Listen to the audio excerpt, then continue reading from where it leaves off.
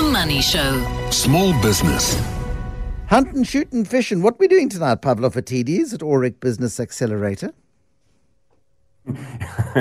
we are going to go hunting, fishing, and farming, Bruce, not shooting, farming. Oh, good. At this point in time.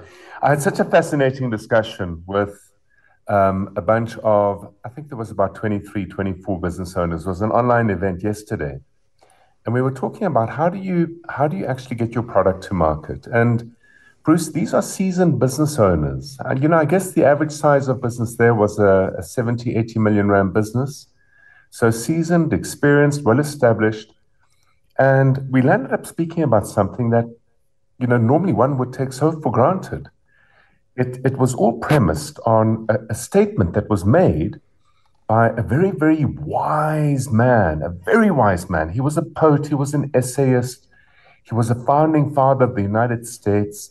He was actively anti-Britain, saying we need to create an independent republic. We need to have an independent country away from Britain. And his name was Ralph Waldo Emerson.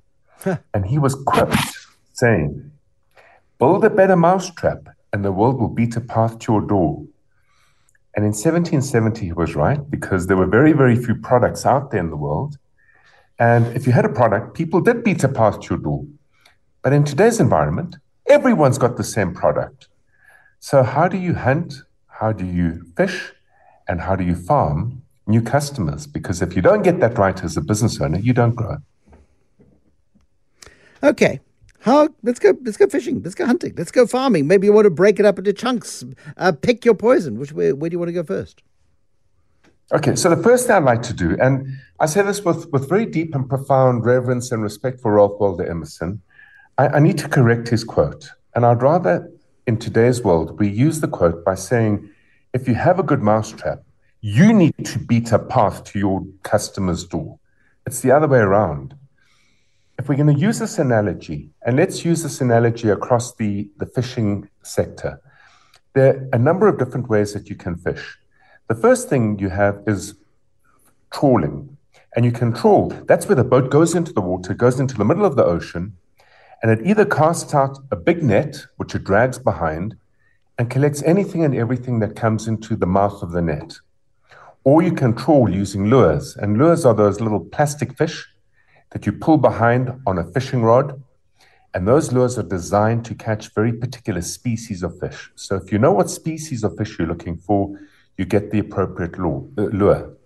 That's what fishing is all about. If we carry on with this analogy and we say we're going to hunt for fish, well, that's the hard end of the game. That's where you climb into the water with the spear gun and your snorkels and your goggles and your fins or your flippers. You go splashing around in the water, you dive down beneath the waves and into the rocks, and you hold your breath and desperately hope to find a fish that you can bring home and put on the dinner table. And then the last part of the analogy, which is the farming, is imagine you have a big dam, you've caught fish, but they're not quite ready yet to harvest.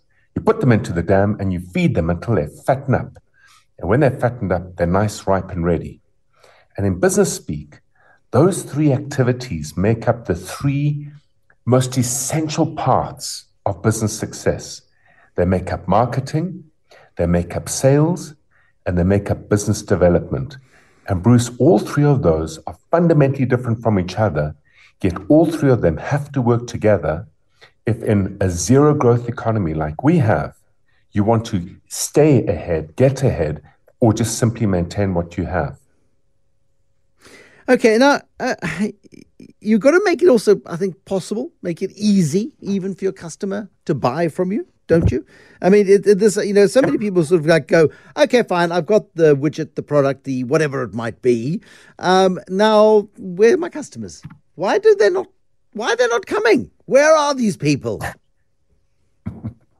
So, they're kind of, the theory says that there are three things you've got to get right. The first thing is you've got to make your customers aware of you. The second thing is you've got to help them inform themselves, educate themselves sensibly enough to get to a point where they then want to buy what you have to offer. And this goes right back to one of the big issues that we have been banging on about for 10 years now, and that is, who is your customer? What was so interesting about a lot of these folks yesterday, they've got wide ranges of services, wide ranges of products. And yet still, Bruce, when you go onto a website to one of these businesses and you see that they offer products into 15 different industries, it almost suggests that what you are thinking of is what Ralph Waldo Emerson said in 1770. I've got a great product. I'm going to put it onto the website, and hopefully people will come to me for it. The process of marketing is to turn around and say, no, hang on a minute. You can't be all things to all people because you run the risk then of becoming nothing to everyone. So let me rather choose 3 industries. Let me understand how they behave in terms of understanding the problem that emerges for them that my product or service can solve. And that piece, if I get that piece right, that's the beginning of creating a system of marketing to allow marketing to do its job, which is to tell those individuals that A, they have a problem. The problem comes about in a manner that you understand, and you have products and solutions that are able to solve those problems. And you do so through thought leadership, talking about your successes, talking about your failures, because in failures, there are learnings. Through those learnings and failures, should they come across that material, perhaps on social media or on radio for that matter, they then understand that you understand the deeper problems that they face. And it starts to build a familiarity with the brand and a comfort with who you might be and that you are a player in the space of solving that particular problem for them. Okay, so awareness is fine. No, yeah, that's fine. That's awareness, but you also need business development. I mean, you need the solution needs to be up and ready, and ready for distribution.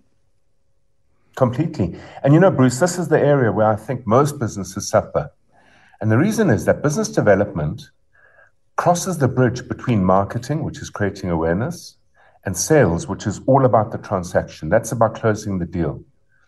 And business development is the reason people are reluctant to do it is because it takes time. I mean, imagine this. Imagine if sales is the process of planting a seed on ground, right? You plant the seed in the ground with the view for it to shoot a root and produce a leaf and a plant and a fruit, whatever the case may be. Business development is a process of tilling the soil. It's the process of plowing the soil. It's the process of feeding the fish and getting them nice, ripe, and ready for plucking. Feeding them. Hold on a second. You're mixing your food sources here. Your fish ready for plucking. When last did you filleted fish? Okay, scaling. Descaling and skinning. Okay, geez, you think I'm not listening? I'm paying filleting. Filleting getting it nice, ripe, and ready. Yes. And it takes time. It takes time. It takes time to get the potential customers that you want, who are aware of you but don't see a need for you right now, or who are aware of you but already have one of your competitors' products or services doing the job that they believe they need your product or service to do. It is a nurturing process, and it requires a lot of sophistication. It's the difficult end of the game. And as the business owner, you're paying your individuals, your team, to do business development, but yet you need to pay them at the end of the month. And business development might take 2, 3, 4, 5, 6 months. It's a relationship building process. It is a nurturing process. You're working with your potential customers to help them even understand that they need you before they realize that they need you. You're eliciting business and competing with solutions already in place. And people can go, well, okay, so marketing's job is sales, right? No. The disciplines of marketing and sales are completely and utterly different. And the skill sets and the requirements of the individuals who are going to do those different functions are different as well. Unless you have somebody who's capable of multitasking and can do both, which is unusual. But how does marketing, if marketing is about awareness and business development is about ensuring that the leads are ripe and ready for filleting or plucking or whatever you're having for supper, the job of sales is to close. The job of sales is to do the deal. Very much so. The job of sales is to conclude the transaction.